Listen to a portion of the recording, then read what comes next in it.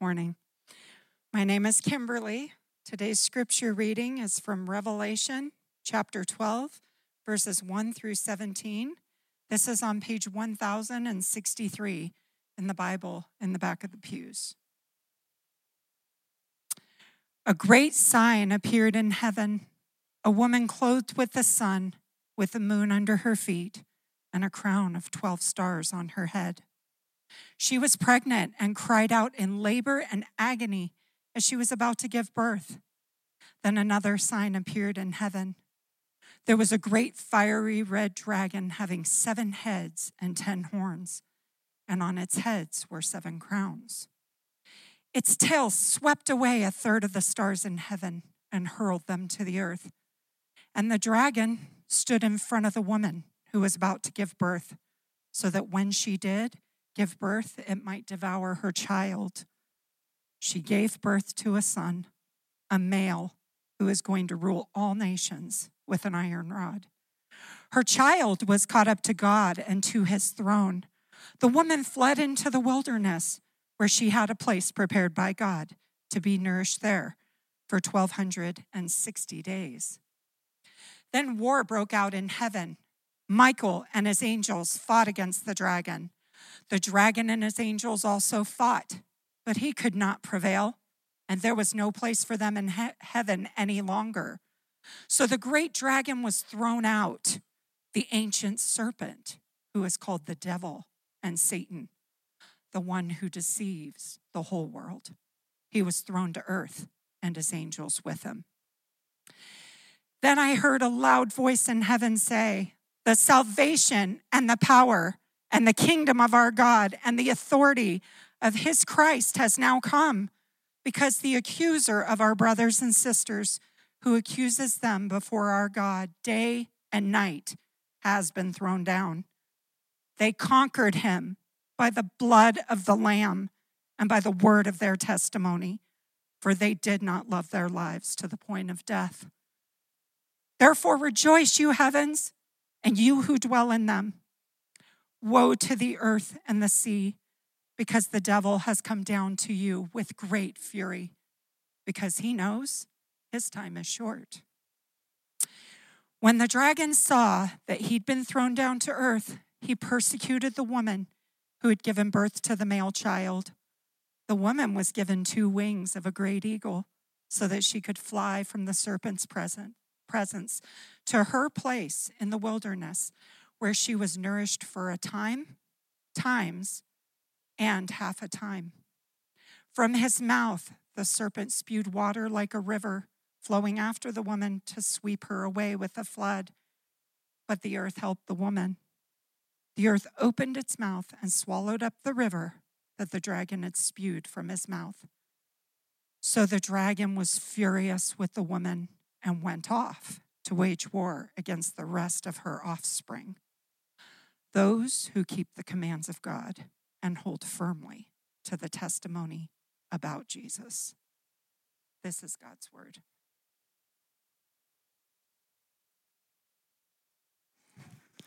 Thank you, Kimberly. Imagine being a U.S. diplomat in a foreign land. You've dedicated your life to serving your country, when suddenly you're struck by a mysterious ailment, headaches, difficulty concentrating, memory issues, even brain damage, all stemming from an unknown source. This isn't a plot from a spy novel. It is actually a real-life ordeal that some of our U.S. diplomats experienced in a few nations, particularly China and Cuba. After extensive study, the National Academy of Science concluded that what was likely going on, these ailments that they experienced in these countries, was what is called directed pulsed radio frequencies, an unseen yet potent force that affected the brain chemistry, and even caused damage, permanent damage to their brains. It is believed that it was purposeful. It was an attempt to to undermine the work of the U.S. in those countries. And what we find in Revelation chapter 12 is a vivid reminder of the unseen realm. Just as these diplomats faced invisible assaults, we as believers are in constant unseen battle. Our adversary, Satan, doesn't attack us with physical weapons, but with spiritual ones like doubts and fears and accusations. Like the directed energy that baffled the scientists, his tactics are often cloaked in mystery, making them all the more challenging for us to combat. In Revelation chapter 12, we are reminded of a cosmic conflict between good and evil. Revelation 12 is peeling back the curtain for us, giving you and I a glimpse into that unseen realm. And it gives us an angle on the Christmas story particularly that we are not at all accustomed to experiencing. But it's more than just that. It reveals the story that is behind our story. The story that begins in the garden and ends with the new heavens and the new earth. I want to remind you of the words of Revelation chapter 1, verse 3 that says, "Blessed is the one who reads aloud the words of this prophecy, and blessed are those who hear the words of this prophecy and keep what is written in it, because the time is near." Now, some of you may think of Revelation as an intimidating book. It would be hard to take that macroism that I just read out of Revelation 1 that says, "Blessed are you to hear this and to keep his words." And you go, mostly I'm confused, not blessed, when I read Revelation. And so I want to provide a couple of tools that we're going to need for reading and understanding Revelation this morning. And the first one is, as one pastor put it, it cannot mean for us what it did not mean for them. It cannot mean for us what it did not mean to them. In other words, they understood it. And we can too. And the key is not in understanding modern events or deciding, which star is the Black Hawk helicopters and which one is the this and the that. It's actually the key to understanding is reading and understanding the scriptures. Reading and understanding, because there is nothing in Revelation that isn't already been said somewhere else in the Bible. There's nothing in Revelation that hasn't already been said somewhere else. And the next tool that we'll need, so the first one is that it can't mean for us what it didn't mean for them. It can be understood. And the next tool is that Revelation is not linear or chronological events. If you go to Revelation and you think this, and then this, and then this, and then this, you got a whole lot of things you got to deal with. But what it's like, it's more like scenes, flashes. And they're marked by "then I saw," or "then I heard," or "then this happened." And for John, the writer of Revelation, it was as if he is looking through windows and he's seeing different scenes. And sometimes he'll go from one window to the next and he'll be seeing the same event from a different angle. We see that, right? Movies oftentimes will use that as a play in their cinematography, is they'll show one event from one angle and then they'll show it from a different perspective.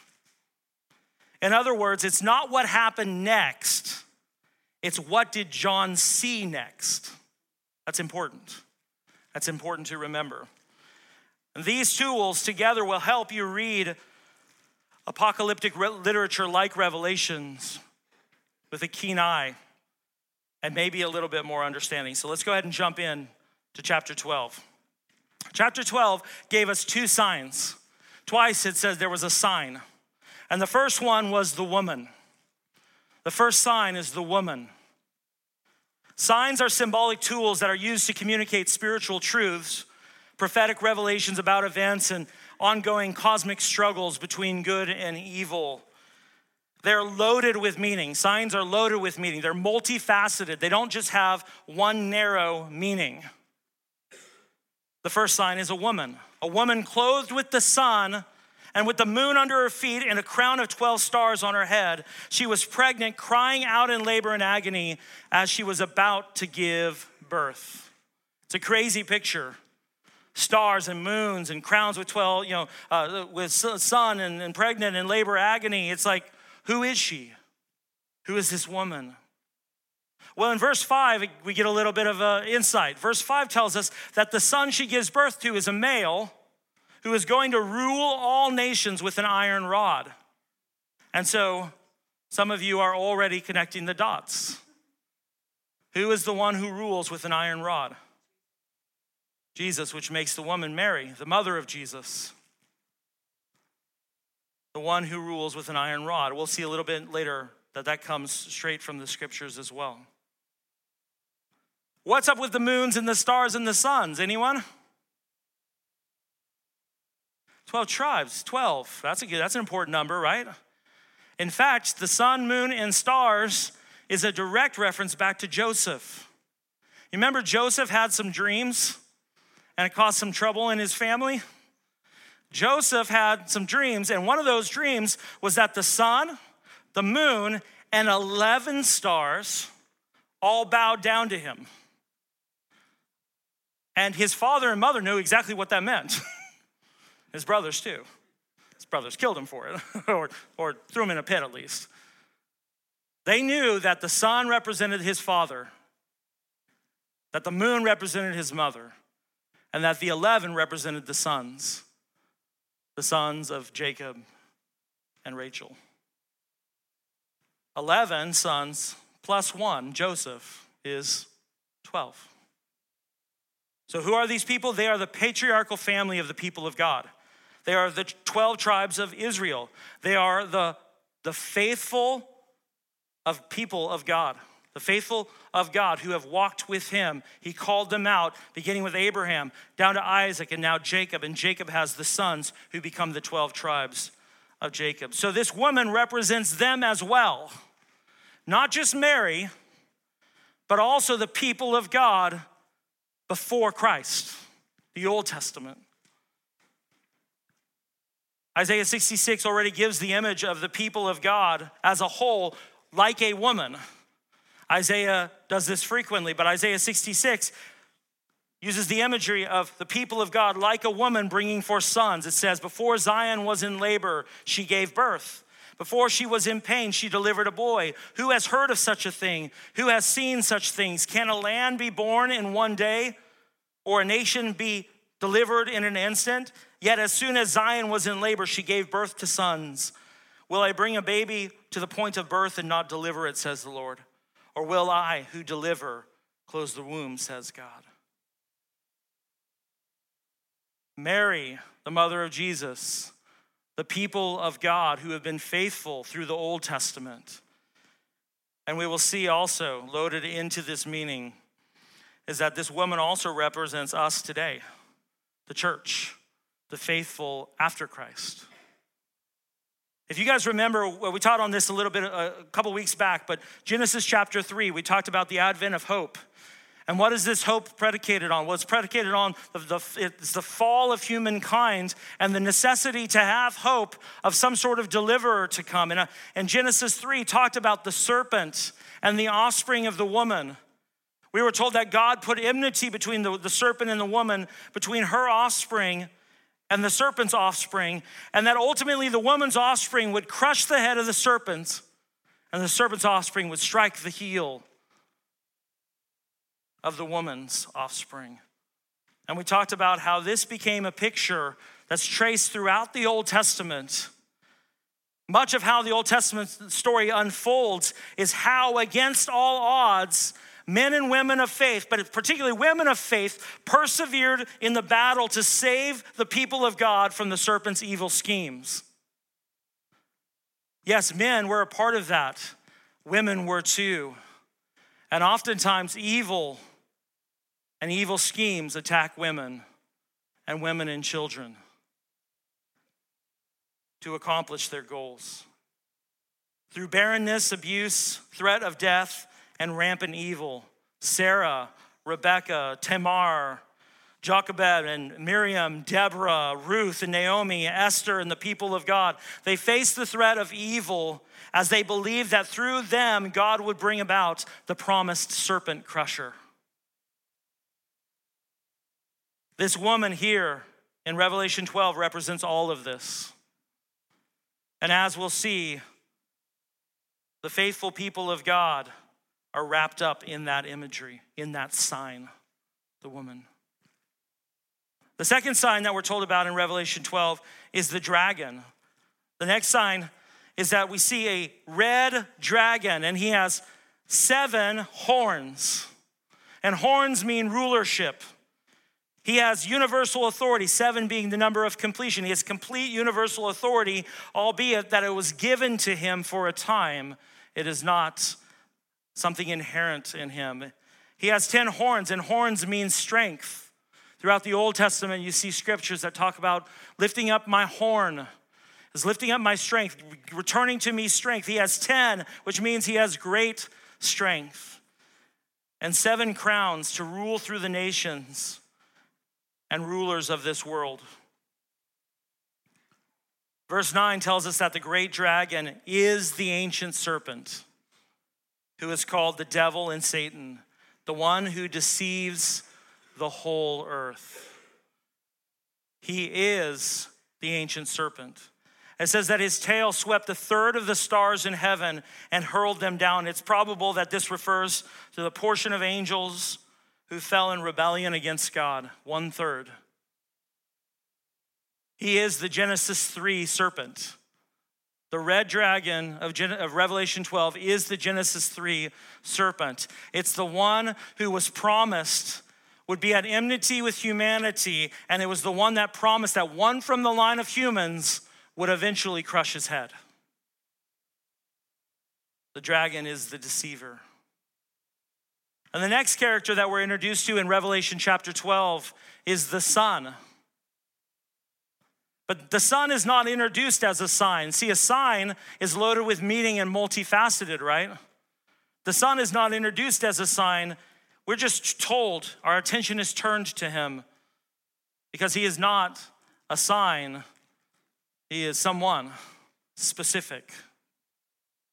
And the dragon stood in front of the woman who was also about to give birth, so that when she did give birth, it would devour her child.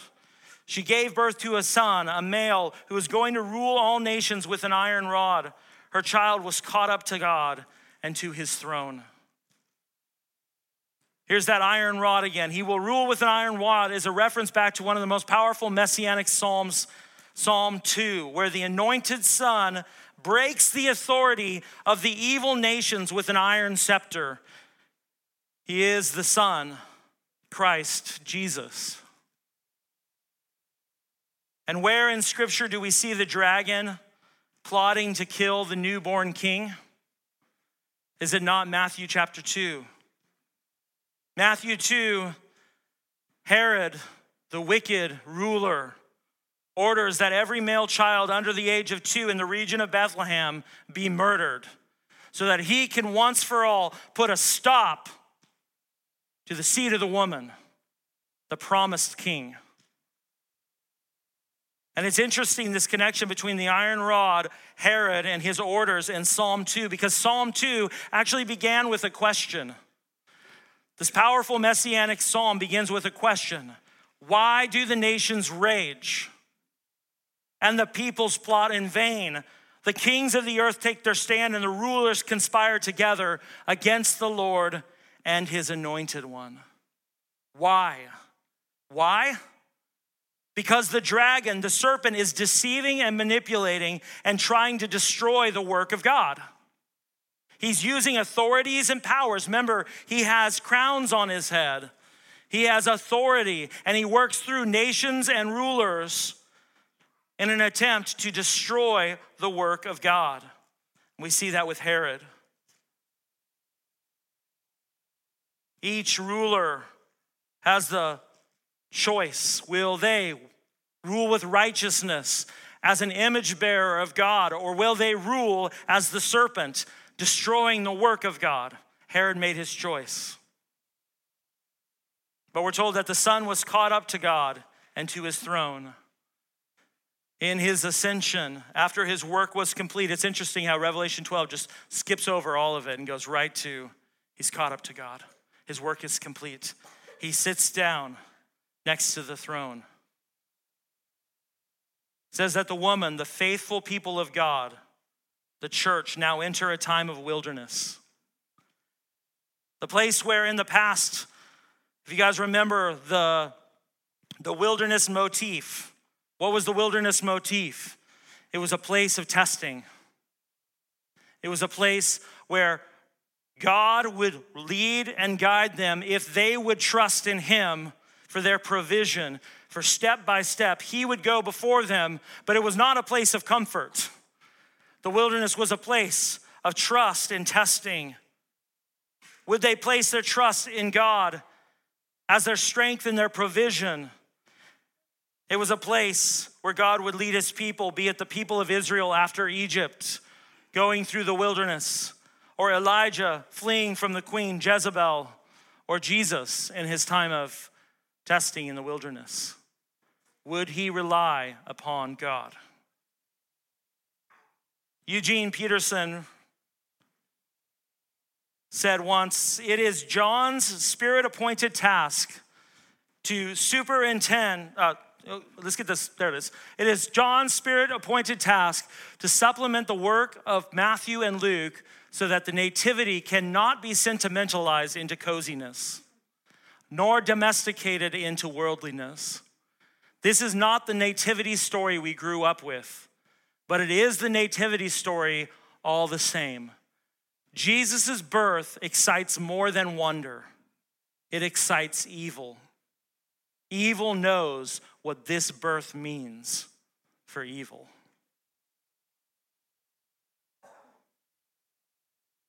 The passage in Revelation 12 then shifts back after talking about the Son to retelling the story from the perspective of the heavenly realm. So listen to this.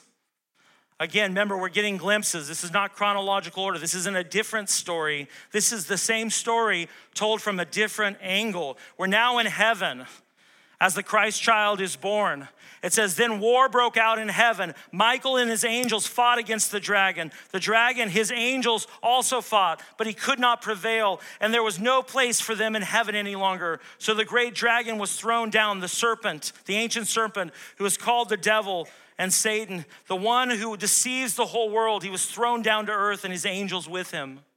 And then I heard a loud voice in heaven say, the salvation and the power and the kingdom of our God and the authority of his Christ has now come, because the accuser of our brother, who accuses them day and night before God, has been thrown down. They conquered him by the blood of the Lamb and the word of their testimony, for they did not love their lives to the point of death. Therefore rejoice, you heavens, and you who dwell in them. But woe to the earth and the sea, because the devil has come down to you with great fury, because he knows his time is short. Right here, we get profound insight into the reality into which you and I were born. The reality that we were born is that there is a battle that had already taken place in heaven, and the dragon and his angels were overcome and thrown down to earth. I heard one preacher say that the Greek there actually means bounced. The devil got bounced. If you're into slang, I don't. Let's bounce. The devil and his angels got bounced from the heavenlies down to earth. They were evicted. They were kicked out of heaven. And for a time, they are loose on the earth. And we're told, woe to the earth and the sea, because the devil has come down to you with great fury, because he knows his time is short. The focus of the war has switched from the war in the heavens to the war here on earth. The war behind every war is a spiritual, cosmic war. And one of the parties in that war is a wounded, desperate serpent whose fury is great to destroy the work of God.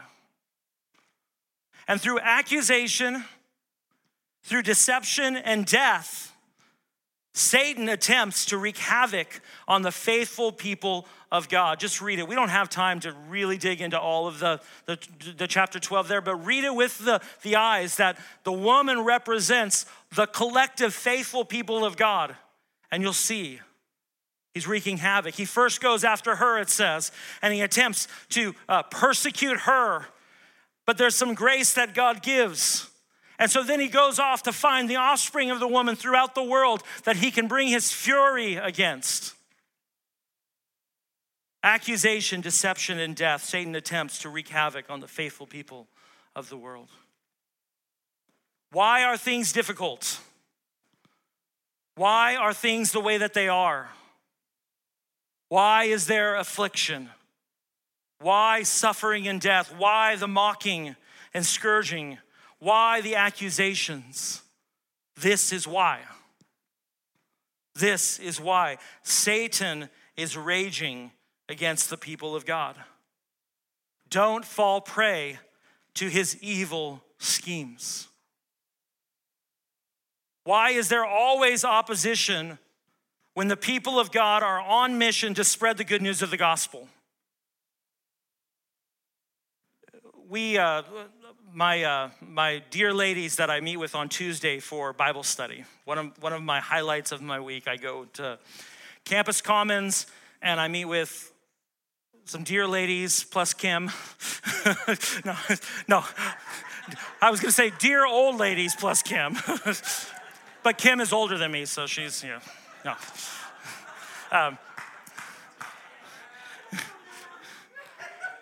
I will say though, Ron, a gentleman from Campus Commons, has joined our Bible study, so there's a little more testosterone in the room. We were going through the book, or we are going through the book of Hebrews. We broke for the holiday here. We're going through the book of Hebrews, and we made it to the Hall of Faith. You guys know the Hall of Faith. By faith, this person. By faith, that person.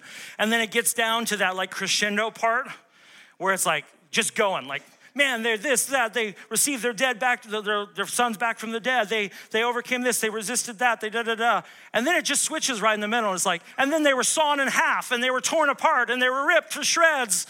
And they counted it a joy that they might suffer for the gospel. Why are they torn apart? Why are they sawed in half? Why are the nations raging? They're raging against the work of God. Jesus has gone to sit at the right hand of God and will assuredly come again. And when he comes not as the first one in John 3:16. God so loved the world that he gave his only son, that whoever believes in him shall not perish but have everlasting life. What's the next verse? God did not come, he did not send his son into the world to condemn the world, right? But to save the world. That was the first advent. The second advent, he comes. And the image that we have of the Jesus who comes is not the cute little baby who needs his passy and a little like, woo. No, it's Jesus dressed in white, stained with the blood from trampling the grapes of wrath. Dressed in white, stained with the blood, tattoo on his thigh, eyes blazing like fire, a sword coming out of his mouth. Jesus returns to judge the living and the dead. Satan knows his time is coming. And all who have followed the path of evil, all who have said, here's my choice. I will rule in righteousness with the authority God has given to see that God receives the glory, or I will rule with selfishness, and I will rule in line with the evil one, and I will follow his ways. That's how you become the offspring. That's how you are the seed of the serpent or the woman. The woman, the promise that God would bring about someone who would crush. Those who walked faithfully are represented in the woman. Those who said, forget it. I want what I want. Who rule with evil intent. Who rule with selfish ambition. They've chosen. And God comes to judge. Why all the affliction? Why all the suffering and death? Don't fall prey to his evil schemes. We can expect that if we are aiming to be on mission as a church fellowship, if Village is going to be on mission to bring the gospel to life, we will experience the fury of the dragon. We will. He will make every attempt to accuse. He will make every attempt to deceive and to produce in us fear, because fear is the enemy of faith. And fear causes us to shrink back and shrivel. And I love that about Hebrews. When the writer of Hebrews says that's what it causes. And he says, but you're not like that. You're not the ones who drift away, or you're not the ones who shrink back. We're not like that. But we have to be prepared. We have to know the evil schemes of the enemy. And so I want to say to us, expect a fight. It's already been going on. Maybe you've been oblivious to it. Maybe for you, it's been like those directed microwaves. And you're like, I don't know why I've got headaches all the time and why I'm irritable and why I don't like all the people at church. I don't know why. He will try to deceive you into forgetting the gospel. And he will try to deceive you instead and lead you into believing that you must be good enough for God to love you. He will try to deceive you, I promise you. He will try to convince you that it is your lack of goodness, your lack of being good, God does not love you because of that. That is deception. That is evil. That is anti-gospel. It is not what we do, but is what Christ has done. He will tell you lies about other people and try to divide us. He will say that these people around you, they don't care about you really. He will say that they're not fighting for you. They don't really love you. He will try to deceive you. Anything that can divide us. He will accuse you by saying that you are terrible at praying. What kind of Christian are you?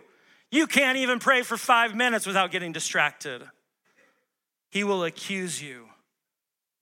And he will tempt you to believe and tempt you to repeat that story. How many of you are guilty of that? I'm not very good at praying. You just repeated the lie of the enemy. You just spoke the gospel, the anti-gospel of the snake.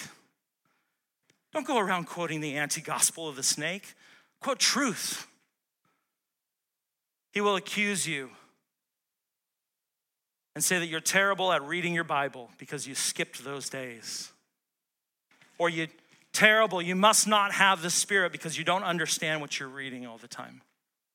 He will lie to you, and he will tempt you to believe and repeat that story. Don't preach the anti-gospel of the serpent.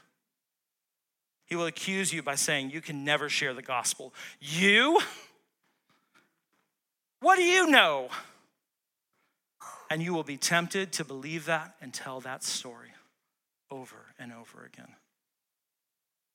He will tempt you to believe that you do not need the fellowship, that you don't need instruction in the Word of God, and that you don't need to sing songs in worship, and that you don't need to care and love for your brothers and sisters in the faith. And what he will do is he will steal love from them by lying to you and getting you to withhold what God has commanded you to give to them.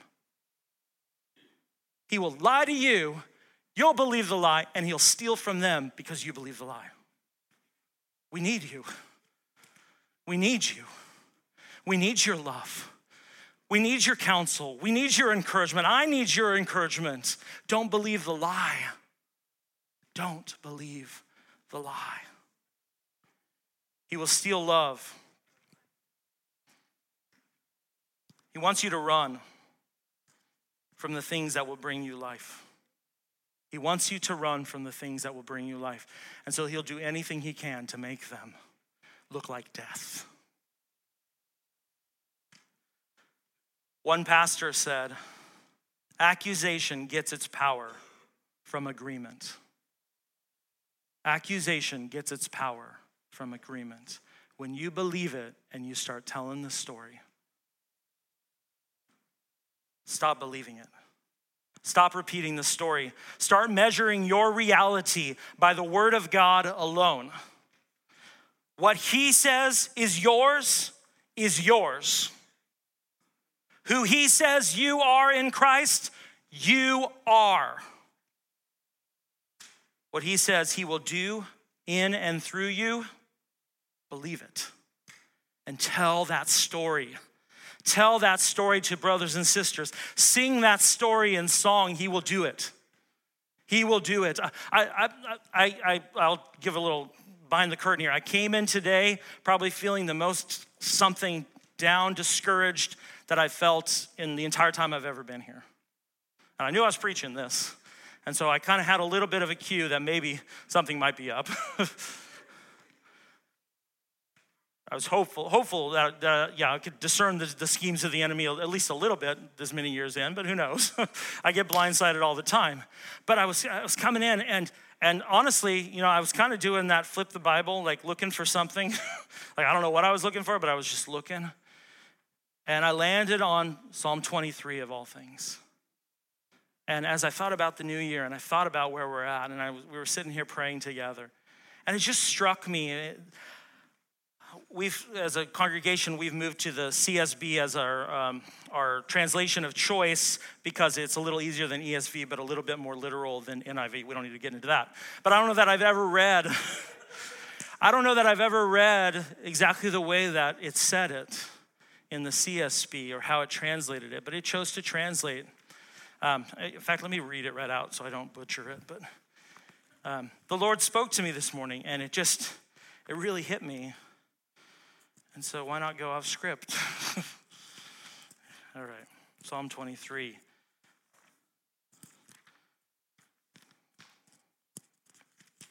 The last line, right before it says, you prepare a table before me in the presence of my enemies. You anoint my head with oil, my cup overflows. And then it said this, only goodness and faithful love will pursue me all the days of my life. And I will dwell in the house of the Lord as long as I live.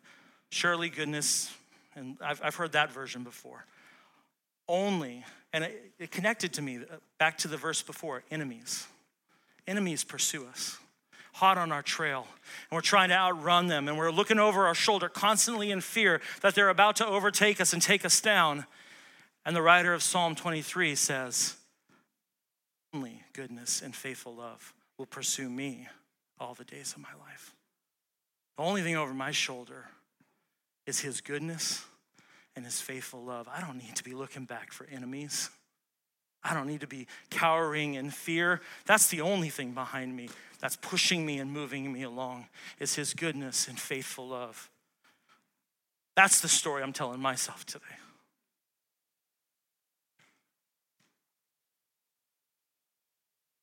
When the dragon seeks to intimidate us with death, I want us to remember this too, that Jesus flipped the script.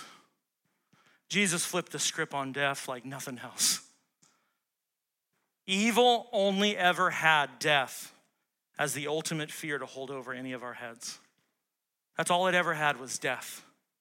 It could hold death over our heads and say, I will hurt your body. I will torture you. I will abuse you and you will die. Run in fear from death. But what did Jesus do? What's at the heart of the gospel? For the faithful people of God, Jesus flipped the script and made death ultimate gain. He went right over and took it right out of the enemy's hands.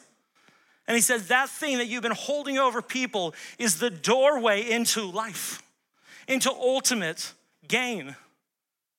Death, where is your sting? Fear, where is your power?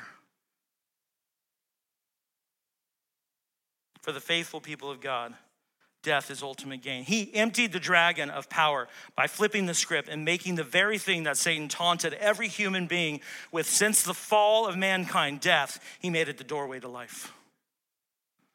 First in his own body, and then extending it to us. As we are hours away from the new year, I want to challenge you. Punching in and out on Sunday mornings will not be enough for the fight that we are in. They conquered him by the blood of the Lamb, by the word of their testimony, and they did not love their lives to the point of death. I want us all to wake up to the fight, the cosmic reality, the battle that is raging right now as we prepare to head into a new year. Discipleship, frequent gatherings for encouragement. I'm not just saying for your encouragement. Look around you, look to your left, look to your right, your brothers and sisters. Frequent gatherings for encouragement, reading, studying, and obeying the scripture. Fervent prayers together. We always want to compartmentalize our faith and make it something that's very private. And I love the way one pastor put it once. Your faith is personal, very deeply personal, but it is in no way private. There are a plethora of scriptures that do not address us as individuals, but address us as a whole. And so we need discipleship. We need frequent gathering for encouragement, reading, studying, and obeying the scripture. We need fervent prayers. If we are going to build a kingdom fellowship of Christ-honoring disciples, we need everyone in this fight. Will you pray with me?